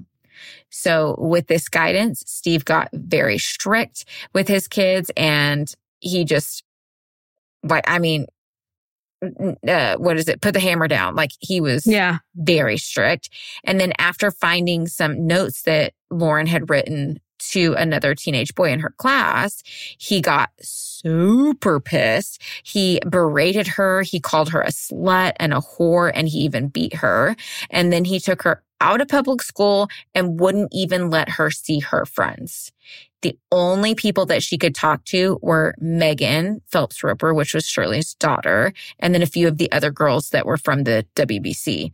And they were only communicating as pen pals because she lived in Tampa, Florida, and they were in Kansas. So that's horrible. Rob her of her childhood and her teenage years to flirt and learn and come to terms with herself and romance. Ugh. I hate that. Unfortunately, it gets worse for her. Over the next few years, Shirley got more and more, Steve got more and more wrapped up within the WBC. He was constantly calling Shirley, getting advice and implementing more rules, becoming more religious. And Lauren didn't have access to her friends. She only had access to the WBC girls. And so she was getting more involved, and she was trying to get her father's approval and his just she wanted him to be proud of her. And so she was getting into it. And she's a kid, so of course she's going to. Now, after a few years... I'm nervous where this is going. Mm-hmm.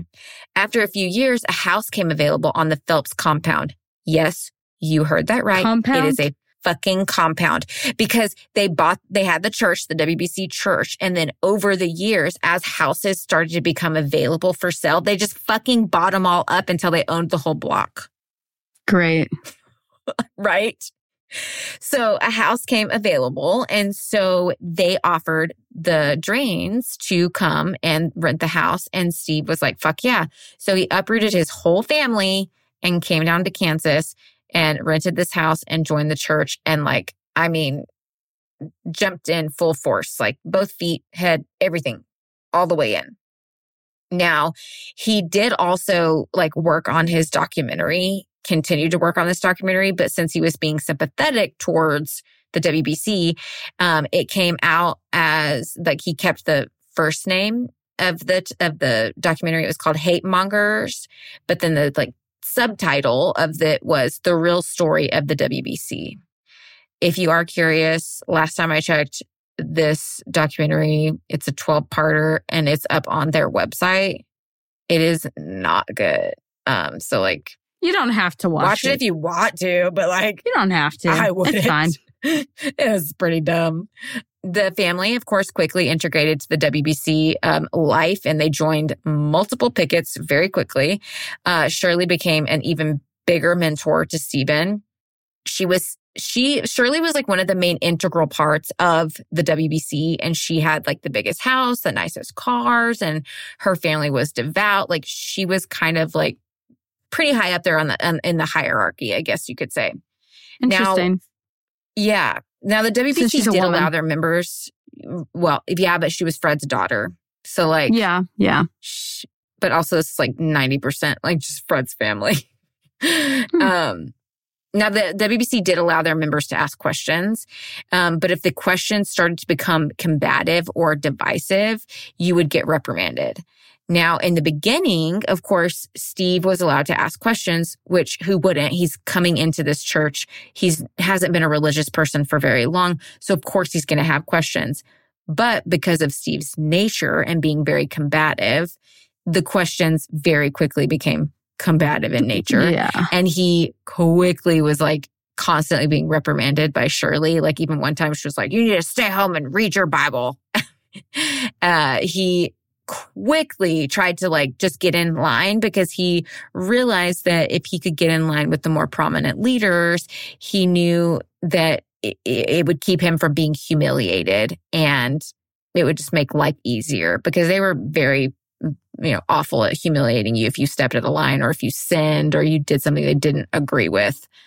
In the WBC, all leaders and adults were allowed to correct the children, even if they weren't their own.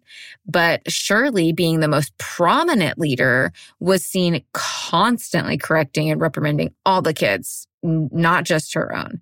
Now, one time Steve started to reprimand one of Shirley's children, but Shirley turned around and blasted Steve in a full-on email that went out to the entire church and saying that Steve was trying to overstep his authority. She even went so far as to say that her kids would never act in such a way that would require reprimanding like that. Because she probably made him run 10 miles a day. She was that mom that if her kids got a bad grade in school, she was up at the school in their faces, demanding they change the grade. She was very much the apple don't fall far from the tree. She was just like her daddy. The first Karens. Mm-hmm. I mean, right.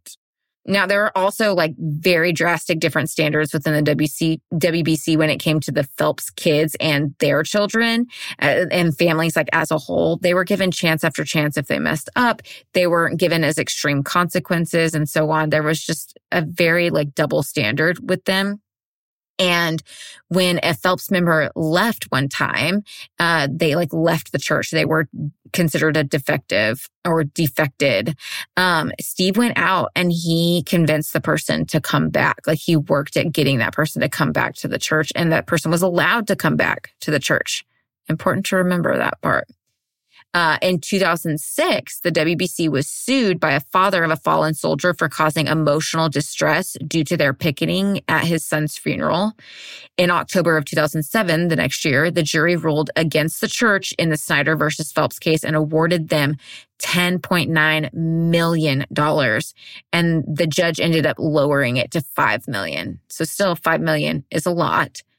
But in 2011, on an appeals case, the court ruled that the Phelps and his followers weren't, quote, speaking on matters of public concern on public property and thus were entitled to protection under the First Amendment. Since most of their signs were speaking on matters of a general topic, they weren't specifically targeting the Snyder family specifically. Oh my God. The case was overruled and they didn't have to pay the money anymore. It was so stupid. That's some bullshit. Now, during this time before the court overruled the original ruling, the church and its members were stressed the fuck out because they're going to have to pay $5 million. And they ain't got $5 million. The thought of paying this was just absolutely overwhelming. And due to this stress, they became more strict on their members that they felt were falling out of line. For example, Lauren, Steve's daughter, was talking with a guy who had emailed the church asking questions. And over time, Lauren began flirting with him through email. But it wasn't just Lauren who was talking to this boy. Libby, another member, was also talking with him. But when this all was brought to light, they gave Libby grace, but then chastised Lauren in a meeting with many members of the church. The members took turns calling Lauren a stupid bitch, a whore, saying things like, I feel bad for your parents to have a daughter like you. In this meeting, Steve, her own father, even said, quote, there's no hope. I'm done with her, end quote. Shirley even stepped in and gave Lauren a second chance. Lauren agreed that all communication with this boy would stop and she would cut him off and there'd be no more. Like, she was like, I will fall in line. But after a few weeks, the boy ended up somehow getting a hold of Lauren and convinced her to talk to him again. And she caved. I know, like, you're a teenager. Like, it's like, of course you're going to fucking talk to him. I ship it. I love it. Let's do it. I love it. Mm-hmm. On December 14th, 2007, Lauren was at work when she noticed a voicemail on her phone from her best friend, JL, who was also, of course, in WBC. The voicemail was full of JL saying how disappointed and ashamed of Lauren she was. She told Lauren that she shit on people and their good name, told her to stay away from her and all the members of the church, and that no one wanted anything to do with her. When Lauren got home that night, her father, Steve, informed her that she had been kicked out of the church and she was told to go and pack her stuff and leave. Her parents wouldn't even let her touch them, hug them to say goodbye. That's disgusting. Right. When she left, she was sent to a hotel to stay a few nights. I don't really know how she got there, but the next day she called her father and tried to apologize and hoped that he would let her back in, but they refused. He even dropped her car off at the hotel that she was at and left her keys and a note at the front desk. This note told her to not contact them or come over, even in a life or death situation. Are you kidding me? Now remember, this motherfucker went out, and when a Phelps kid left the ministry, left the cult, what the fuck ever you want to call it, he was out there convincing them to come back. And now his own daughter is being kicked out. And he's like, I wash my hands of you. Peace out. I don't know you. You are a piece of shit. I've never hated anything more than this. Now, the boy Lauren had been talking to through email came to visit and comfort her after being kicked out. And while he was visiting her, one of her family members asked her to come and pick up some of her stuff. So she arrived with him sitting in the front seat and piles of her belongings just in the driveway. While she was picking up her stuff, her father got home and started yelling at her, just absolutely yelling. You picked this piece of shit over me. He called her a slut, a whore, and just kept cussing her out. I'm pretty sure that the boy ended up stepping in, what the fuck, trying to diffuse it or be like, how the fuck dare you to talk to her like that? Yeah. This was heartbreaking. Her mom even chimed in and told her that she was lost and stated that she would never come back, and ended it with, quote, I don't love you anymore, end quote.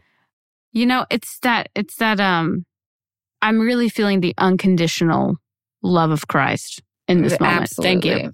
Thank you. If your religion is making you go to this extremes to cut off your kid, fuck your religion. Fuck you. Yeah. Fuck you. Fuck your religion. Fuck your God.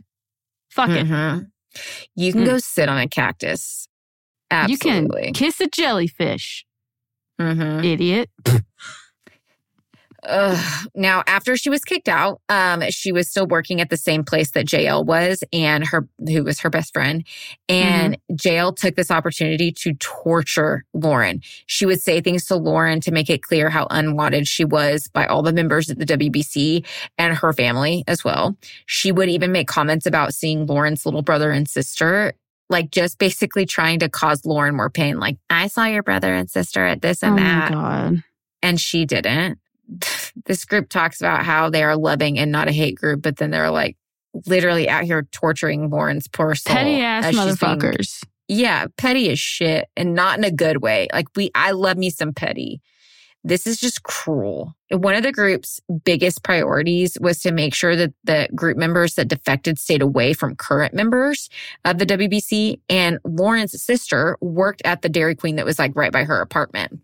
Now, Lauren didn't want to get her sister in trouble, so she did not go when her sister was working, but she did go a couple times to get some food, but only when her sister was not on shift working at the DQ. But after she went a couple times, she got a call from Shirley, and Shirley told her that that was her sister's workplace and that Lauren was no longer allowed to step foot in it. Excuse me, ma'am, this is a public property.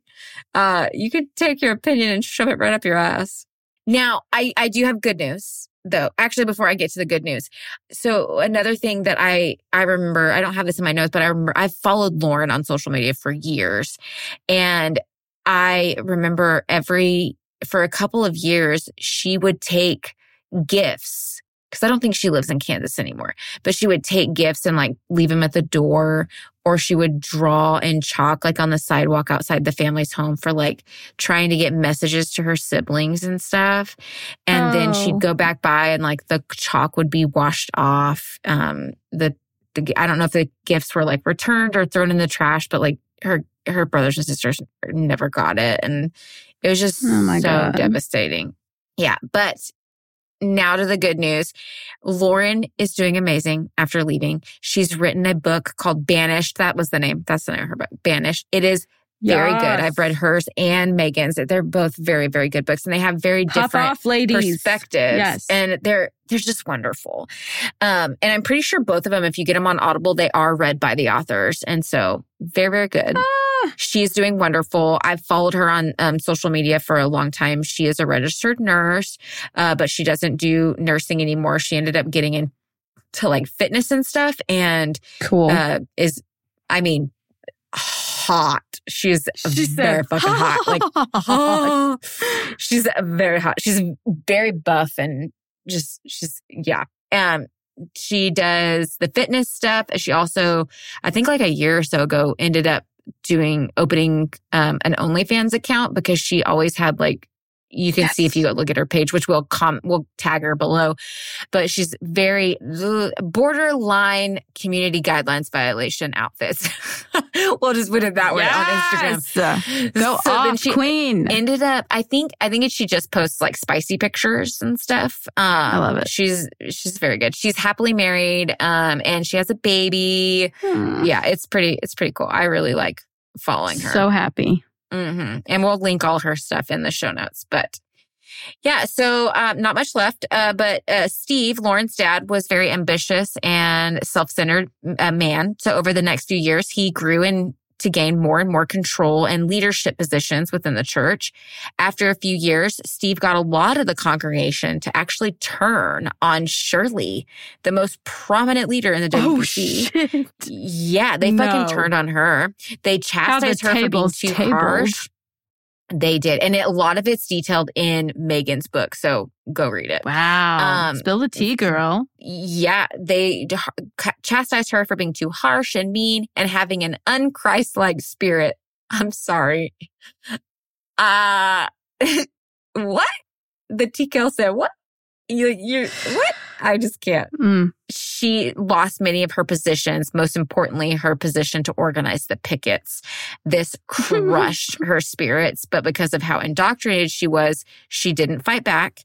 Neither did Fred, her own father. Did not fight back for her. She just like submitted to the chastisation, to the reprimands, like all of it. As Steve gained more and more power in the church, the leadership started to change. In the beginning, the church made decisions and all members were given a vote. But then when Steve took over, he changed it to where now the elders make all the decisions, no matter what the church members want or think. So it's select few get to make all the decisions. Around this time, the church even started faking pickets. They took pictures from the royal wedding in England and photoshopped themselves into the pictures and posted them to Twitter, lying about their presence at the royal wedding. Who gave y'all access to Photoshop? Kidding me? I know, right? That should be illegal. Come on. The Equality House in 2012, a group called Planting Peace bought the house across the street from the WBC. And in 2013, they painted in the colors of the rainbow and called it the Equality House. It was a bold stand for the LGBTQIA rights. Hell yeah. Now, let's talk about Fred Phelps' death. Please. Around 2013, Fred Phelps himself was voted out of the church. Yes! Because he had walked outside towards the Equality House across the street and told the people, quote, "You are good people." Oh. What? Right. Fred. Didn't see that coming, right? Members of the church came rushing outside and ushered him back inside.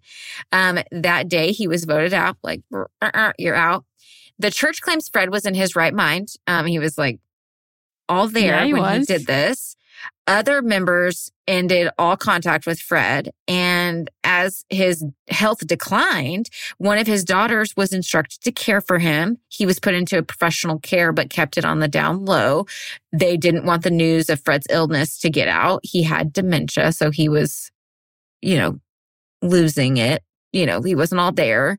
So I'm like, dementia's pretty slow growing. So like, if it's 2013 when he went out there, like, I don't know if he truly had a change of heart or if it was his dementia. And honestly, we'll never know because he's dead now.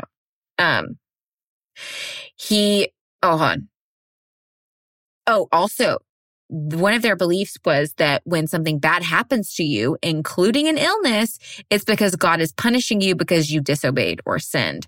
So they saw that Fred getting dementia was God punishing him for going across the street and saying this. And that they didn't believe that Fred was one of God's elect. Literally their founder. Their fucking founder is like, nope, you're burning in hell. Sorry. Science. Go to this. Medical science is a wonderful thing. It really is. It's beautiful. In the last few months, it was found out that before Fred was, kicked out, it was noted that he was getting frustrated with the congregation and he was really trying to help them become more loving because he saw how just hateful and rude they were. Yeah. And he was trying to change that, but it was kind of like, well, too little, too late, buddy. Yeah. Like, you're an old man and everybody else is in charge. Yeah. Fred died March 19th, 2014 with no funeral because the church didn't believe in worshiping the dead. Okay. Yeah. Now, it did come out that Steve Drain was kicked out of the church in 2021. Apparently, there isn't much information online, but from what speculation is out there, it's believed that he was upset that the pandemic kept them from picketing, and he was ranting and raving about it, and somehow this got him kicked out. Not really sure. That is all speculation online, allegedly, so take that with a grain of salt. I know the truth. You know the truth? What's the truth? He's a bitch. Amen.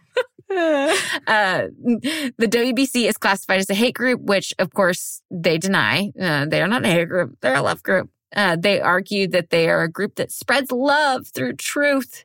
It's not their hate. It's God's. It's God's. And them spreading the truth, that's love. Okay. Oh, nice. That's like a husband beating his wife and telling her, I have to do this because I love you. Now have sex with me. No. Yeah. Yeah. Uh-huh. That's it. Now, we did talk about earlier that 4 out of the 13 Phelps kids left the church. And then those that remained are like denying the abuse that they endured as a child and all of that. Now, there is research that indicates that 3 out of 4 children in criminally abusive families will be unable to surmount their experiences. As adults, they will rationalize their past and will accept abusive behavior as the norm in both the outside world and their personal lives, which that absolutely tracks for all of them because they're accepting it within their personal lives and their family, in their childhoods, as well as their religious and spiritual, like church lives as well. Yeah. It's a lot to grapple with. Yeah. And I got that quote from Addicted to Hate book. Heard. Yeah. So that's it. We will link Megan Phelps Roper's book, Unfollow, and Lauren Drain's book, Banish, below if you want to give them a read. Yes, I will give a caveat that I understand Megan Phelps Roper did do the podcast with J.K. Rowling called The Witch Trials of J.K. Rowling. No, I have not listened to it. I have heard good and bad things about it. It's supposed to be like unbiased. I haven't listened to it. So I don't know, take that with a grain of salt, but I can still hold the fact that Megan's experiences within the WBC and telling her story is valid, even though we may disagree or we may have issues with her doing this, podcast with J.K. Rowling. Even though I will say I've not listened to it and I'm not sure I will, but her book is still good. And I credit where credit is due. Yeah, exactly. Two things can be true at one time. Listen to that. So, Two things. Love that. No. Thank you for the history. That is that. Like when I tell you I did a deep dive in my research for the WBC. Yeah. My links that. And they're still alive and well, right? Yeah. So they're still up and going. I checked their website today. They had a sermon posted last week. They've got pickets scheduled on their docket. It doesn't seem to be that they're as active with their pickets. They're picketing a lot of football games and some universities and things like that. I can't remember what else I saw, but yeah, they're still active. I don't know who the pastor is, but yeah, this is your cue to protest right back, Adam. Yes, yeah, they're absolutely awful. But yeah, that is the history of the Westboro Baptist Church. I mean, cult. Yeah, same thing. Wow. Oh. What's your palate cleanser? Because you told me to remind you of your palate cleanser. I did. I will say, nobody died today, minus the dog. Rest in peace, puppy. But that's a first for us, I think. And I'll say, our next case coming up, there's no murder in it either. Hey. And then when I come at you, there is murder the next time. So I'm sorry. But that's why you're here, so... We got to give a holiday kiss, It's still heavy, but it's not it's still heavy, but it's sometimes we have to just okay, I need a palate cleanser case that's not murder. Yeah. Okay, my palate cleanser today, I am making a whole bunch of crochet things for Christmas. And so oh my God, yes. I went to Michael's today to get all my yarn because fuck Hobby Lobby, right? Mm-hmm. Well, they have the buy one, get one half off. They also had all their Halloween stuff, 70% off. So I had to control myself. But when I went to go check out, they have the tiny little carts at Michael's, right? And so mine's overflowing with fucking yarn. Perfect. And I checked out. Everything was on sale and it was $175, which granted for the amount of gifts I'm making, that's a pretty good price. But when I went to scan my card, the computer froze and they were oh my God, I'm so sorry. And, they were trying to figure it out. It was taking forever. And they were oh my God, I'm so sorry. I was it's fine. It happens. It's cool. And he's I checked the logs. It did not go through. So your transaction did not go through. We just have to reboot this system and take you to another register to check out. And I was that's fine. Don't worry about it.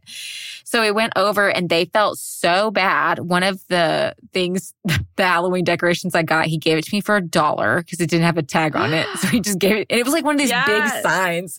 So I got it for $1. And then near the end of the transaction, he had his manager or something come over and they scanned all these different coupons and it took it down. My total was $135. I saved $40.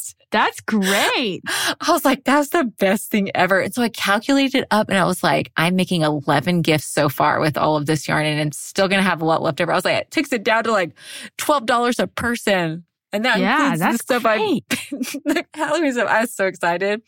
And so then I got home with all my yarn and Tyler goes, you need to make me a boob pillow. Oh, okay. And I started hysterically laughing. And I was well, if I make you one, I got to make two because then we'll just fight over it. Because I made something for my kid and I used that really cozy yarn. And he's this is so soft. He's you should make me a boob pillow. Oh, yeah. It was hilarious. That's the shit. That's the one. All right. What is your palate cleanser? My curls are coming back to my hair. They are? They one? are. I see it. Oh my God. So my hair is, I didn't know you had curly hair. I do, but I bleached it for a very long time. and my natural hair is finally like back again. I have very limited parts of my hair that still have hair color on them and lightener. But so with my natural hair coming back, my curls are coming back. So I'm happy about that. That's amazing. I love curly hair, and I even Same. with not bleaching or dyeing my hair, I don't have curls. But I have like the medium hair, so like right in the middle, Yeah. like it'll curl if I wanted to, and it'll straighten if I wanted to. But I can't not do nothing, or I look like a hobo. Oh, that's annoying. Yeah, yeah, and especially with short hair, I can't just like throw it up in a messy bun. That looks real bad, real bad. It's fine. It's like this like alfalfa thing going on. It's not, you can't do that with my hair. Perfect. I love it. Well, I guess that's it for us. Today was, that's it.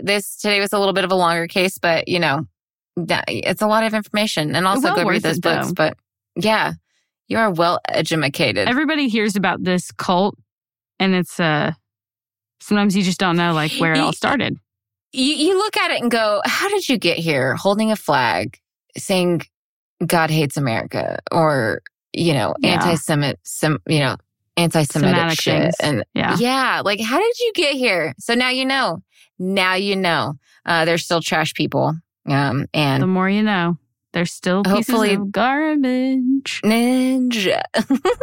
Hey, heathens, this is post-editing Lacey and Lola coming at you. We have an update for the WBC case. So while I was putting together the pictures for Instagram, goddamn, it took a lot to try to find a picture of all the Fred Phelps kids. I had to go down There's a lot of them, and some of them are not very public on social media. So I had to go down some major rabbit holes. But what we do know is that he has reconnected with his daughter, Lauren Drain. And from what I can tell, the whole family is out of the WBC, not just Stephen or Steve. I keep calling him Stephen, Steve Drain.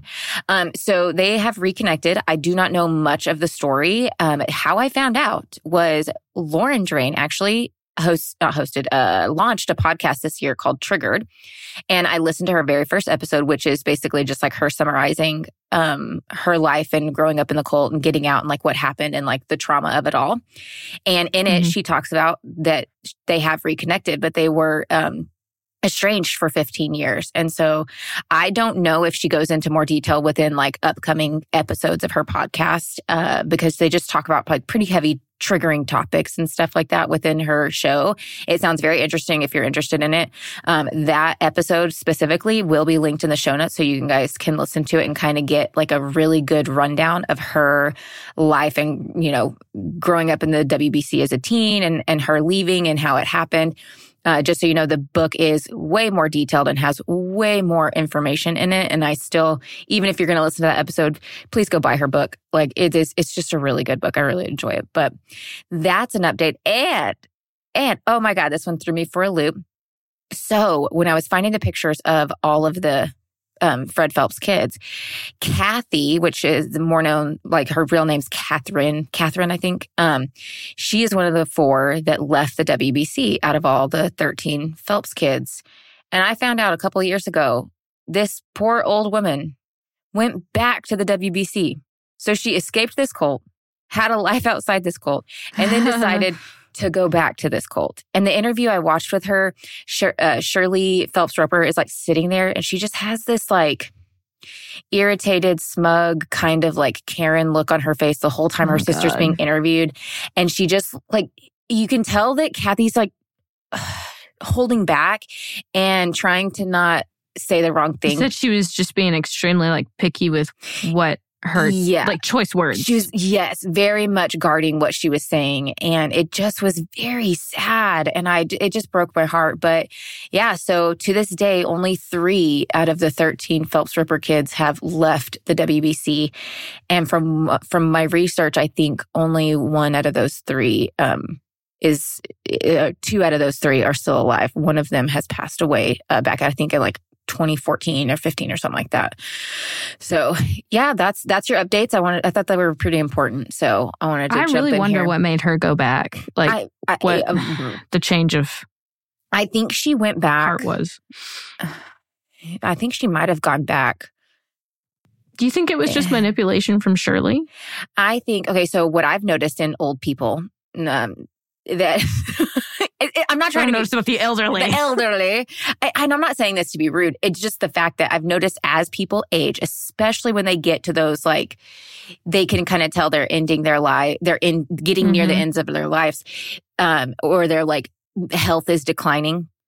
They have this kind of like, for the lack of a better word, a come to Jesus kind of moment. And a lot of their life's decisions kind of like, they have to sit with that. They realize like what they should have done better.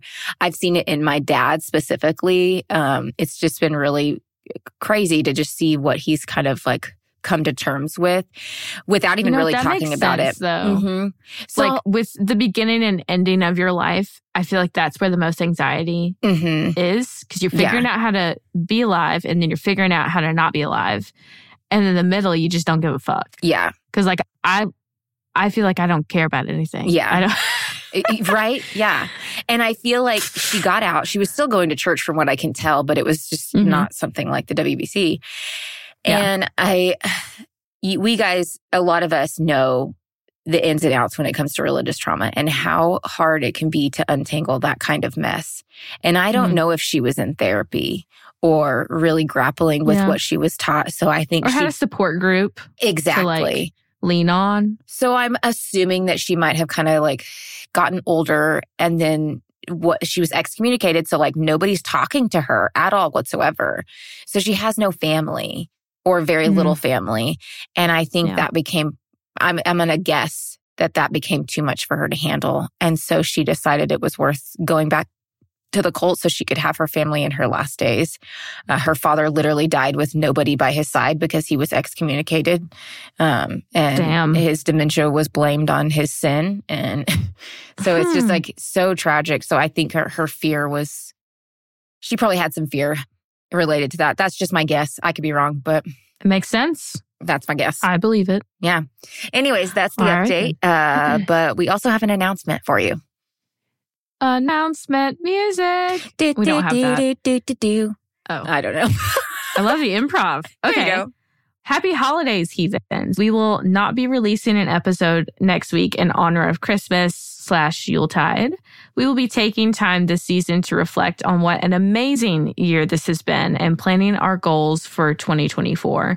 We cannot do what we do without your support. So thank you for all of your suggestions and encouragement. We hope that you have an amazing holiday season. Please stay safe. Don't join a cult. Don't be a dick. Yes. Lacey, drink some water. Else? Drink some water. Drink some water. Take a breath before you spend these holidays. Call out Uncle Sam, or not Uncle Sam. Well, call out Uncle Sam. And Uncle Tim and whoever is being a dick this holiday season and be like, hey, that's wrong. Yeah. Yeah, call them out. Motherfucker. But also take some time to recoup. We know the holidays can be stressful. You've got this. You're loved. You're cared about. And we will see you guys next year. Thanks for listening. Bye. Also, heathens, if you're enjoying the show so far, please remember to like, follow, subscribe, whatever the hell you do, just do it. Leave us a review. Say something nice, maybe. This Choircast podcast is produced by Lacey Bean and Lola Robbins, and it's audio engineered by Eric Howell. Thank you for listening. Be nice to your local witch.